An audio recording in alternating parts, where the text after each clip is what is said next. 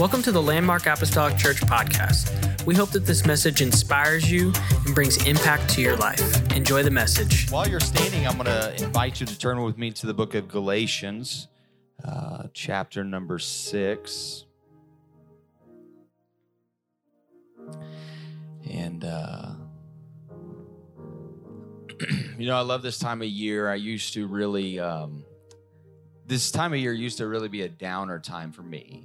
You know, Christmas time is over, the excitement and the anticipation, it's all gone, and move into another year. It's like it all starts over again, and you try to get your rhythm, pick up momentum and all that, and it just seems to be such a drag. But several years ago, my family and I started sitting down around this time of year and writing out, some things that we were thankful for, looking back. I think it's good to reflect and look back over what happened in the past year, and then also just write down some goals, write down some things that you would like to accomplish in the new year. And so when we started doing that, I really started to enjoy, really look forward to this time of year to kind of reflect, but then kind of get a vision for the upcoming year. And so I'm going to talk to us a little bit about that today, and how powerful everyday decisions are.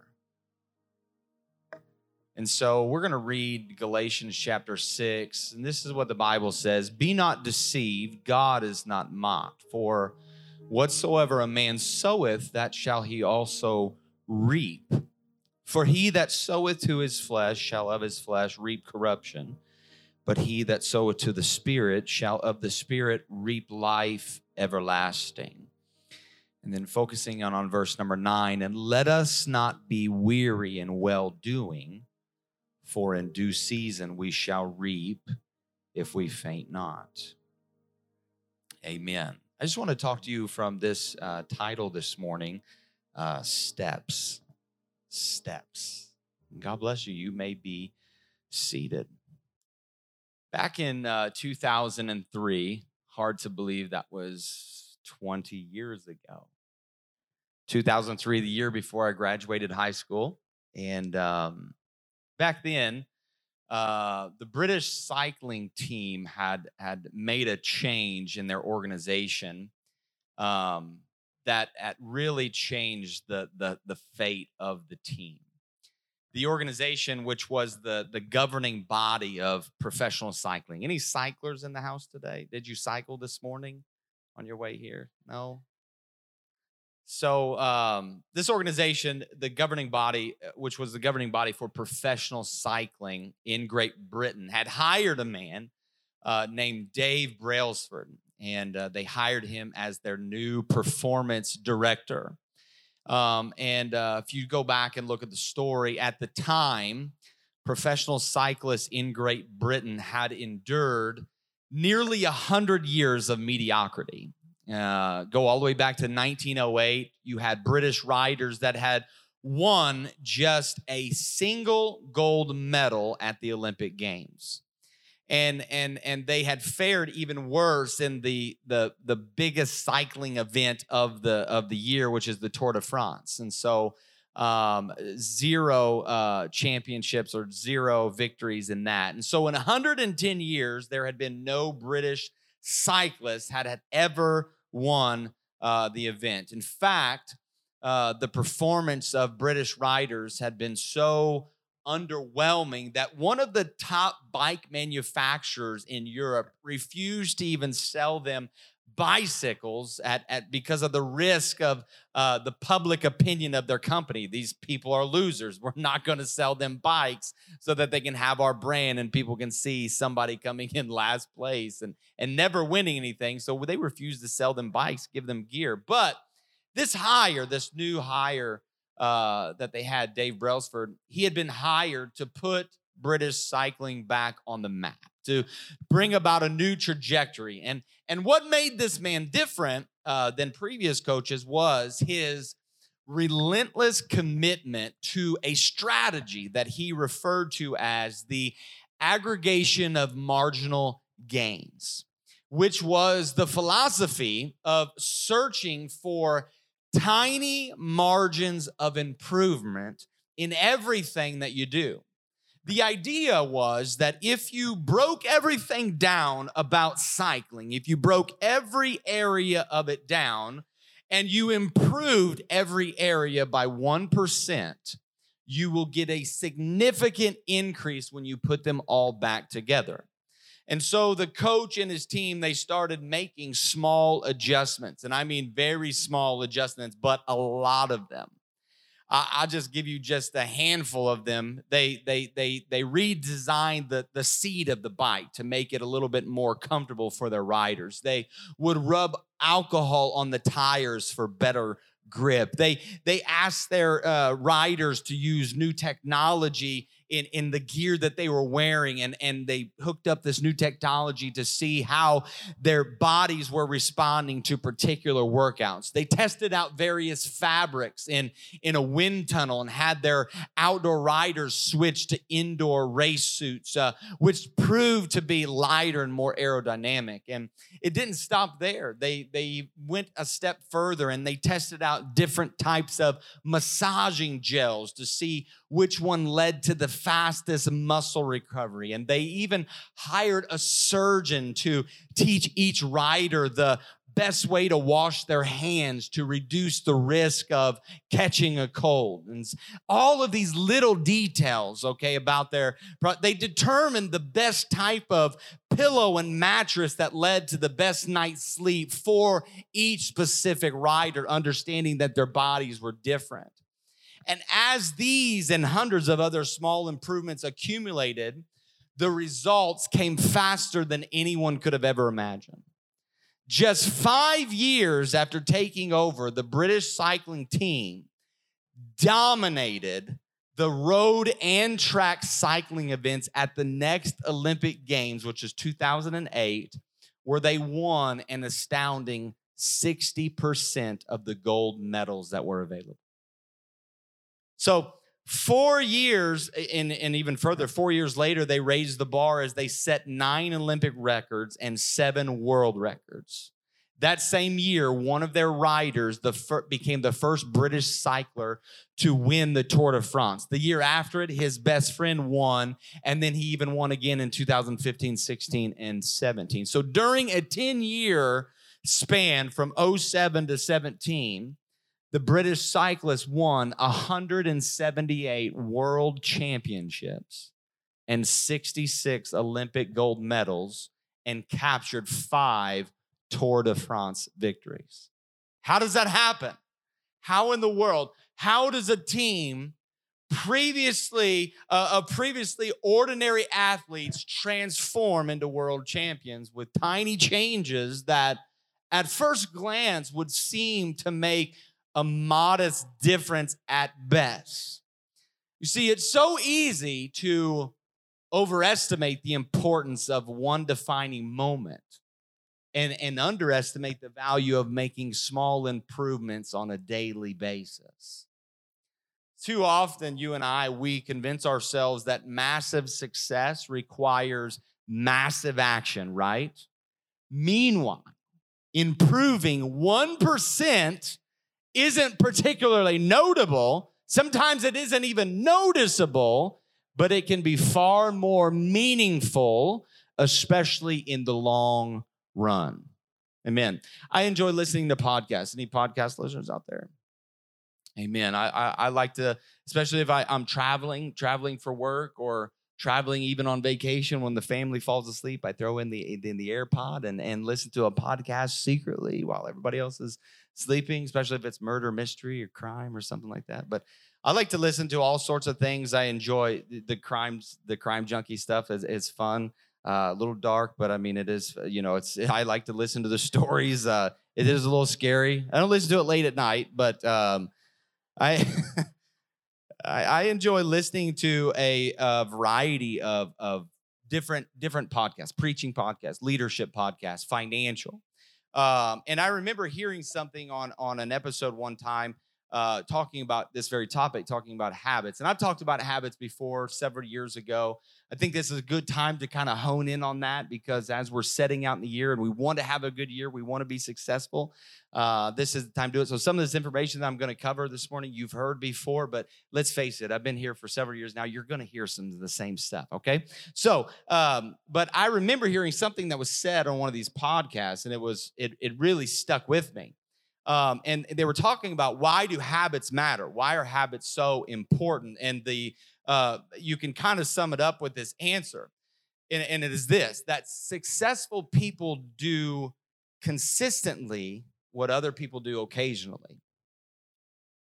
Successful people do consistently what other people do occasionally, okay? Talking about those 1% changes every single day, and little tweaks here and little steps there and little redirection here. Successful people in any area of success, if someone is spiritually thriving, okay, and they're close to God, they're consistently living the disciplines that help them grow closer to God. Okay, you look at any successful person. Take a financial person that's successful. You know what they're doing? They are consistently doing things. They are making small decisions over time that other people will never do. Okay? And it's all about small things leading in a direction of big things over time. And we see this even in the lives of those that we read about in Scripture. I don't think anybody here would argue that when we look at the life of Jesus, I don't think anyone would say that Jesus wasn't successful. Anyone? Nobody's going to say that. Nobody's going to say that he wasn't successful. The Apostle Paul is a huge success story. If you take a look at their lives, you'll never come across a moment where Jesus ever said, I'm just so busy, I don't have time to pray today. I don't have time to do that. And then he never said that. Jesus never said that. What you will see, though, is a consistent habit of breaking away from the crowds to have a time of prayer. Okay, the Apostle Paul did not make excuses either. Acts 17:2 says, then when Paul, as his custom was, went into them and for 3 Sabbaths reasoned with them from the Scriptures. He had the habit of going to the house of God. He had the habit of going to share his faith with those who were not in the family of God. And so habits are powerful. Habits matter. One writer put it this way, that we become what we repeatedly do. Amen. You'll probably acknowledge that this is a good time of year again to talk about habits, because this is the time of year that people create New Year's resolutions. Anybody do that this year? No? Nobody? I'm proud of you. I'm proud of you. One person in the room.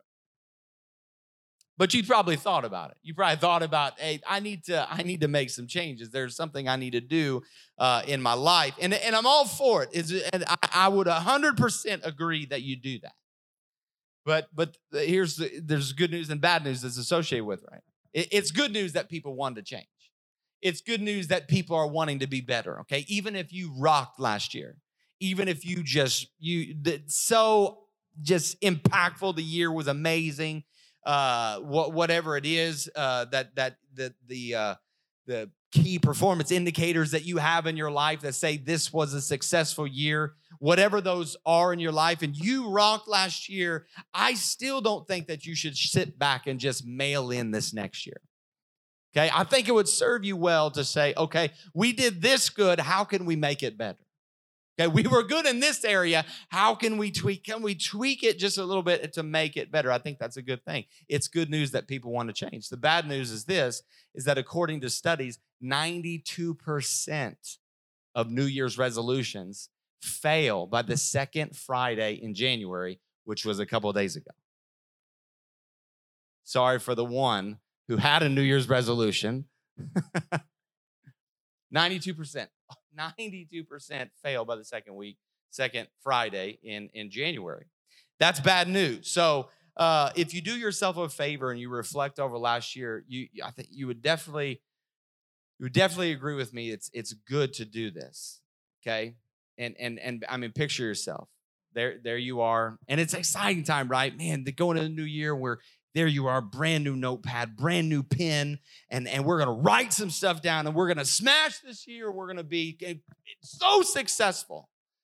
And a lot of times you end up feeling like the Apostle Paul in Romans 7 when he says, for that which I do, I allow not. For what I would, that do I not. But what I hate, that's what I end up doing.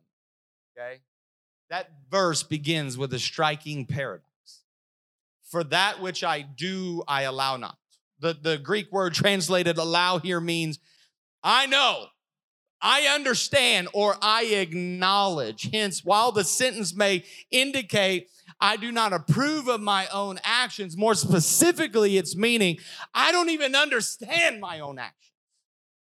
I love the way that another version puts it. It puts it this way. It says, I'm a mystery to myself. Anybody ever felt that way? Like, I don't know what I'm doing. Why did I just do that? I don't understand. And people will look at you, they're like, what's wrong with you? I don't understand you. Like, I don't understand me either right now. I'm a mystery to me. I don't get it either. For I want to do what's right. I want to, but end up doing what's wrong. We've been there before. I want to stop putting things off. I want to stop overspending. I want to stop all the junk food. I want to stop those late night bowls of cereal. I want to do what's right, but I don't do it. I'm not preaching against it. He goes on to say, oh, wretched man that I am. You know what he's doing? He's doing what most of us do. He's connecting his failure, okay? I do what I don't want to do. He connects it to his identity. Oh, wretched man that I am. What a failure. You're a failure. How can I call myself a Christian? How can I call myself a leader? This isn't Christ-like. This isn't godly. I'm not disciplined. I'm a wretched man. And then he asks the question, and we see him shift in his thinking. He says, who shall deliver me from this body of this death? Who will free me from this life that is dominated by sin and is dominated by death? And he looks to the source, the only one who can truly change it. And he says, thank God that the answer is in Jesus Christ our Lord. Who can change us? Who can deliver us? Who can set us free? And you may feel a little bit like Paul right now. You're a mystery to yourself. You're confusing to yourself. The things that you do, the things that you say, and you're confused, and you don't know why you keep doing the things that you don't want to do. But I want to encourage you to do what Paul did. Paul looked to the source. Jesus is our source. He acknowledged it. Thank God. He's acknowledged. Thank God that he is our strength, and it's not up to my own strength. He is my hope, and it's not, I got to find it in another. He is the one that makes all things new. And again, it doesn't matter what you've done. It doesn't matter where you came from, because Jesus can take all things and he can make them new. Can you say amen? Amen. So why is it that so many of us, I think a lot of us, all of us, I think we all have good intentions. I think we have really good intentions. We want to do right. We want to live right. We want to make good decisions. We want to make the necessary changes in our lives, and we want those things. We want to get more organized, whatever it is. But we fail again and again and again. Why is that? And I want to show you just a few reasons why we don't succeed when we have those good ambitions, those good intentions. And the very first one is, to me, a huge one. And this is what I've struggled with, and what I see a lot of people struggle with, is that we spend so much time and we spend so much energy focusing on the what needs to be changed, rather than trying to understand the process of how it gets changed. Okay? And I've spoken about this before, the concept versus commitment battle. A lot of us like the concept, the idea of something, but we really don't care for or understand the commitment that comes along with that. shared the story a long time ago about me owning a dog for less than 24 hours. Somebody gave me a dog. I was like, this is cool. I want a dog. And I was like, this is great. The thing peed on my rug right by my bed. I was like, I don't want the dog. Like, get the dog out of here. I found out about how to clip his toenails and all this stuff and shots and food and all this stuff. And I wasn't committed to it. I like the idea of owning a dog, like walking a dog and just and all that stuff and just having a pet. I'm not an animal person. Just when you boil it all down, I'm just not an animal person. But I wasn't committed to owning this dog. I didn't understand the commitment that was involved with that. And a lot of times we do that. We focus on the action that we want to perform, the thing that we want to accomplish, the thing that we write on our whiteboard and we circle. This is what we want to do. This is what we want to accomplish, but we don't understand how to get there. Okay? Think about it. Almost everybody you know has, for the most part, similar goals. If we were to pass the mic around this morning, and we probably could with this crowd, we have time. Pass the mic around and just, hey, what's really important to you in life? Most of you would probably say the same thing. Most of us would say something, about you wanting to be healthy, you wanting to be a better husband, better wife, better father, better mother. I don't know anybody who's not saying any of those things, okay? I don't know anybody who's like going the opposite route on the health journey. This year, Bryce, my goal is to just have dangerously high cholesterol. I hope to eat as much as I possibly can and just disappoint my doctor. Nobody's doing that. I mean, if you are, the altar's open this morning already, but nobody's doing that. I don't know anybody that is saying that. I don't know when it comes to finances, most people, I want to be debt free. I want to get this paid off. I'm tired of just all this money going out. I want to figure it out. I want to figure out my finances and I want to give more this year. I want to be generous. Yeah, I don't know anybody's saying, I want to max out every card that I have. I just want all of this debt. I want all of this paper that comes to my house every single month. And money just going out? No. Nobody is saying that.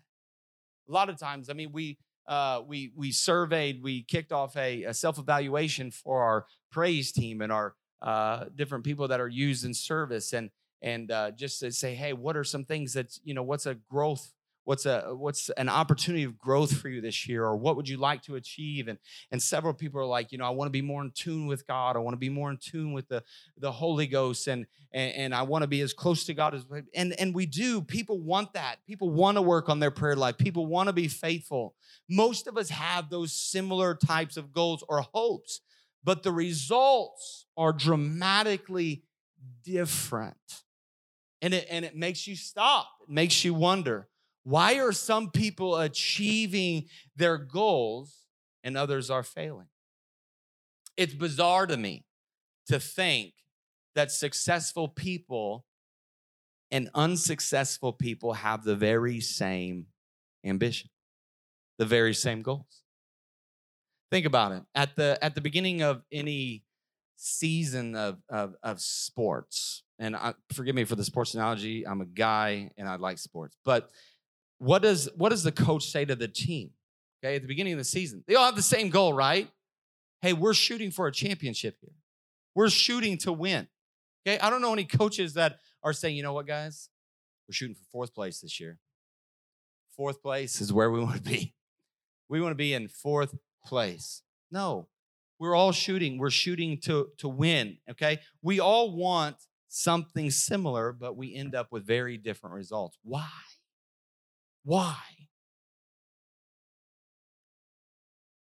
There's a book out there, and I really encourage you to read it. It's called Atomic Habits, and the author is James Clear. And one of the things that he teaches is this idea that goals don't determine success, but systems determine success.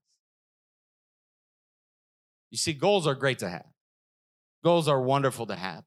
But it is truly the systems in our life that make the difference. It is the systems that we have in place that determine success. And he wrote this in his book, and he says, you don't rise to the level of your goals, you fall to the level of your systems. If you think about any great organization that is successful, that is just smashing it, and their shareholders are so happy, and they're continuing to invest and throw money at it, and they're just moving on up. Those companies they turn into legacy companies because it's all about the systems that they have in place. And they get their people, their employees in the system. They get them trained, and they understand the process, and they understand the details about what makes them who they are, what makes them successful. And when you read the Bible through the lens of that thought, you will see examples all over the place of successful people because of godly systems, or unsuccessful people because of a lack of systems. Okay, Daniel is a great example. Why was Daniel successful? Why was it that amongst a bunch of other people did he stand out to the leaders as godly and gifted and talented and different? Why is it? It's because Daniel had a system in place. Daniel had decided that no matter what he was doing, he had already made up his mind that 3 times a day he would stop whatever he was doing and he would get alone with God. And he would spend time with God. That was his system. Hear me today. If you have the right process, if you have the right system in place, godly systems, then you will more likely become the person that you want to become. Here's the mistake, though, that we tend to make. We tend to think, I want to change the results.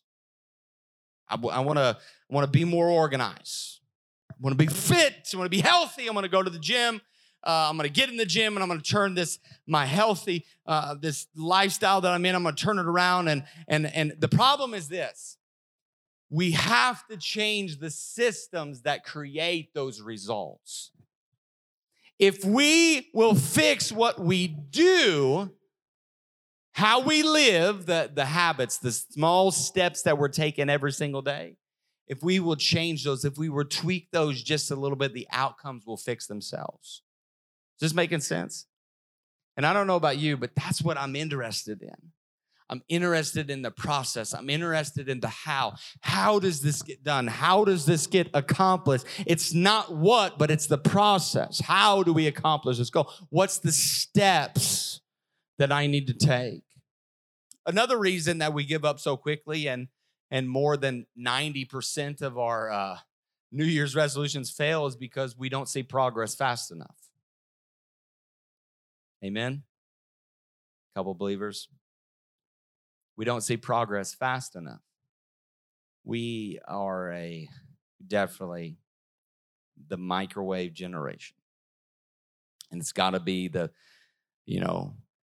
we want it now. We want the change now. You know this because in some area of your life, I'm going to eat right. After a week of eating right, you get on the scale and you gain 2 pounds.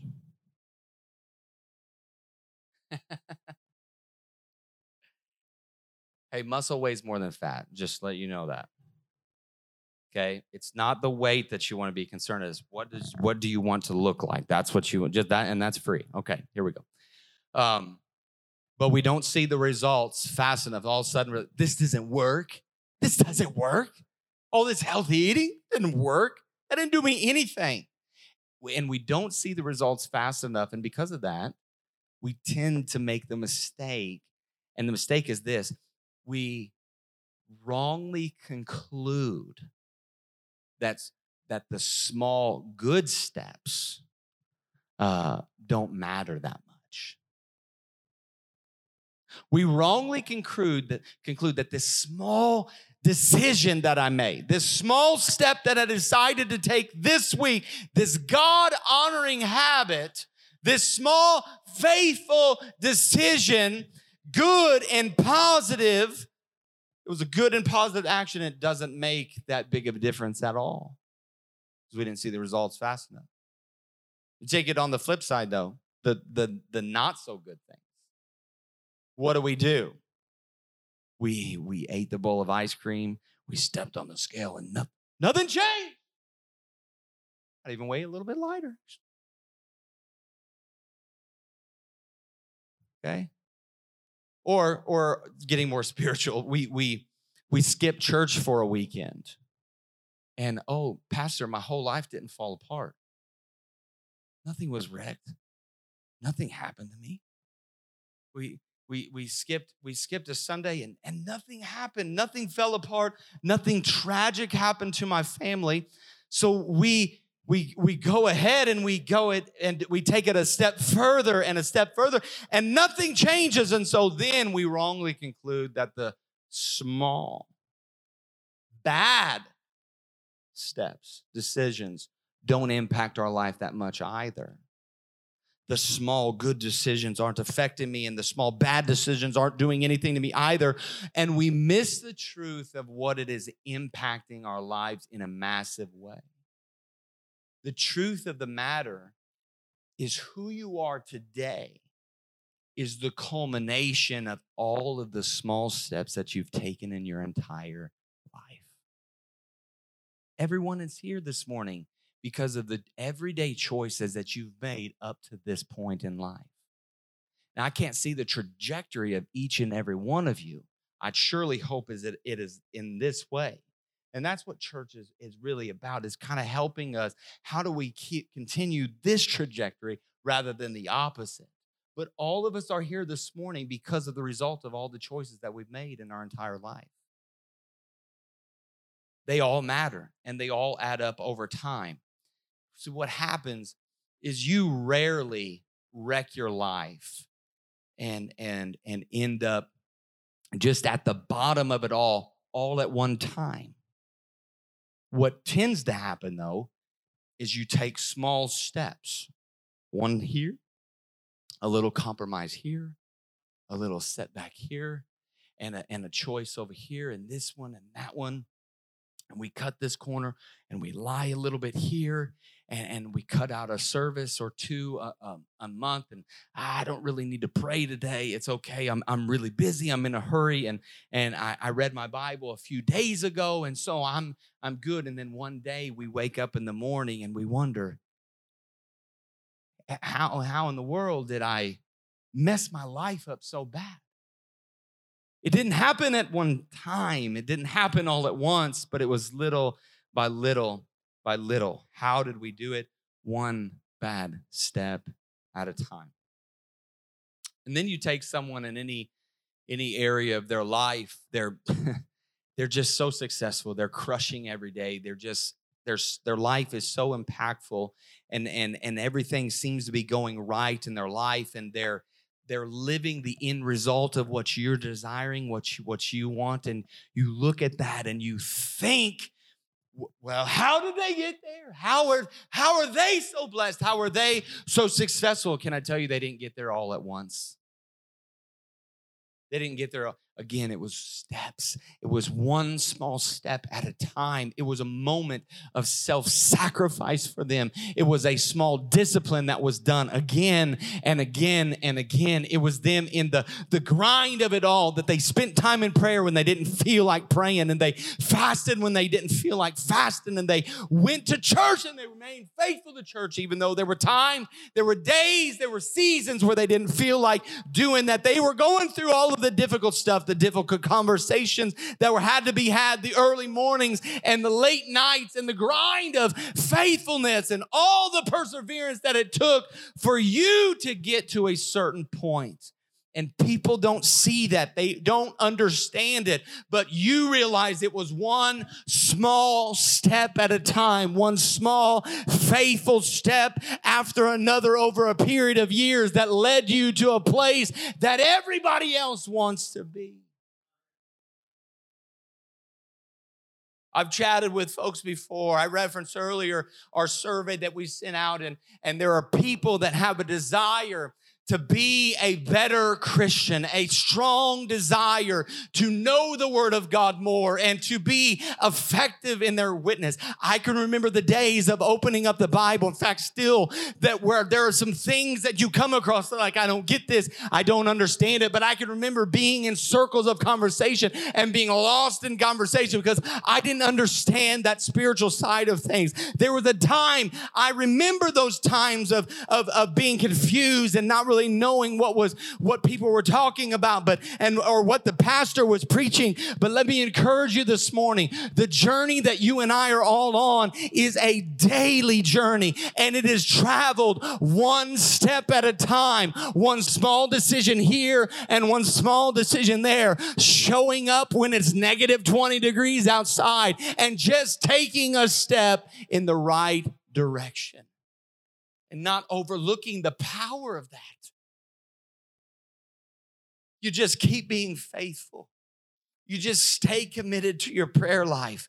Our God, the Bible says, is a rewarder of them that seek Him diligently. You may not see results for a period of time in a lot of areas. You may not see results for a period of time, but just know and understand that the temperature is rising in your life. Your faith is being stored up, and at some point, there's a tipping point, and it becomes obvious, and people will probably call you an overnight success, but they don't have any idea of all the private sacrifices, all the faithfulness, all the consistency of just one step,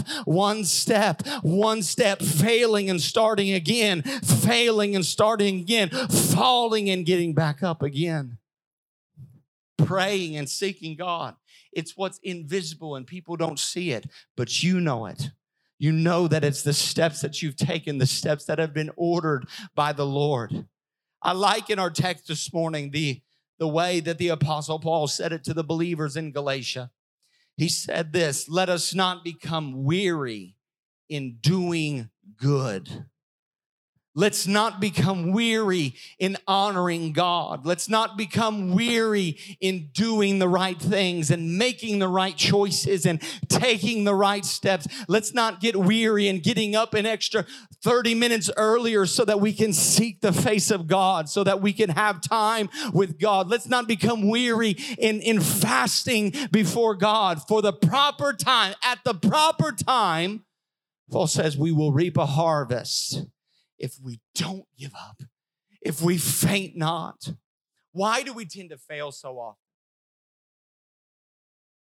Why do we tend to fail? Because a lot of times we're focused on the wrong thing.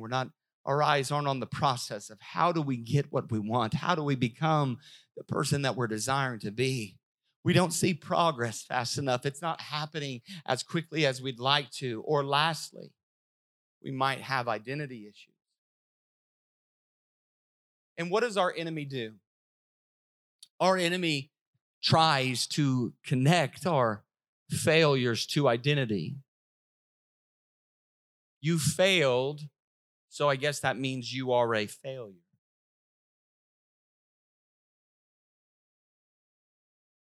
He'll try to get you to realize that you did bad, therefore that's who you are. You are bad. That's what happened to the Apostle Paul as he recognized, I try to do what's right, and I don't. Oh, what a miserable person I am. When you look, and I'll ask our music to come, when you look at some of the most effective people in the Word of God, you know what you find? You find people that battle with identity issues. In the Old Testament specifically, somewhere along the way, Moses, he didn't live up to his own expectations. And so when God called him, he said, God, me? Not me. Why? I'm not a public speaker, God. I'm not a good leader. I stutter. There's no way that I could do this. You're talking to the wrong guy. He identified some failure inside of himself, and he came to the conclusion that that's who I am. and that it's going to sabotage any potential that I have. The same is true with Gideon. And then Apostle Paul that we talked about today. He said, I'm unqualified. It's not me. I'm not good enough. I don't have the right education to be a leader. I'm the least, and I feel incredibly unworthy. And here's what happens. An unhealthy identity creates unwise steps. And then those unwise steps, they reinforce the unhealthy identity. It's cyclical. We don't see ourselves as godly, therefore we don't live in a way that's godly. We don't feel like our life pleases the Lord, therefore we don't live a life that is pleasing to the Lord. And it's a cycle. And it becomes very, very negative over time. But this year, I hope to push you a little bit. I hope to push you a little bit different. And I'm going to ask you to start with not what do you want to do, but I want to start with identity and ask you to ask yourself, who do I want to be this year? Who do I want to become? Who do you want to become? Who is it that when people describe you, this is how you want them to describe you? Who is that? You might say some things like, I want to be a true right man of God, woman of God. It's a great goal. That is a wonderful goal. And the reason I believe we should think this way is because here's what happens. Identity will begin to shape action in your life. Because when you know who you are, that's powerful. When you know who you are. It is a powerful thing to have that box checked in your life because identity shapes action. You may say, but this is just who I am. I can't change. Remember God's word. Romans 6:6 says we know that our old sinful selves were crucified with Christ. So that the sin might lose its power in our lives. We're no longer slaves to sin. For when we died with Christ, we were set free from the power of sin. Now you are free from your slavery to sin, and you have become slaves to righteous living when you know who you are. Who are you today in Christ? Do we know who we are? Can I tell you what the Bible says? This is who we are. You're the redeemed of the Lord. You are righteous in Christ. You are more than a conqueror. You are an overcomer. You're blessed coming in and you're blessed going out. And you can do all things not by your own power, but through Christ who gives you and I the strength. Oh, what a miserable person that I am. Who can deliver me from this body of death? Oh, thanks be to God. The answer is in Jesus Christ. He can set you free. He can set you on a new path. He can take you to the next level. There will be no single action that will change your identity, but it is consistent steps over a period of time. One step here, one step there, that changes your identity. And all of a sudden you find yourself doing things consistently what other people do occasionally. Steps. Stand with me this morning. Thank you for listening. Special thanks to those that give generously to this ministry. If you would like more information, please visit our website at landmarkapostolicchurch.net. But have a great day and God bless.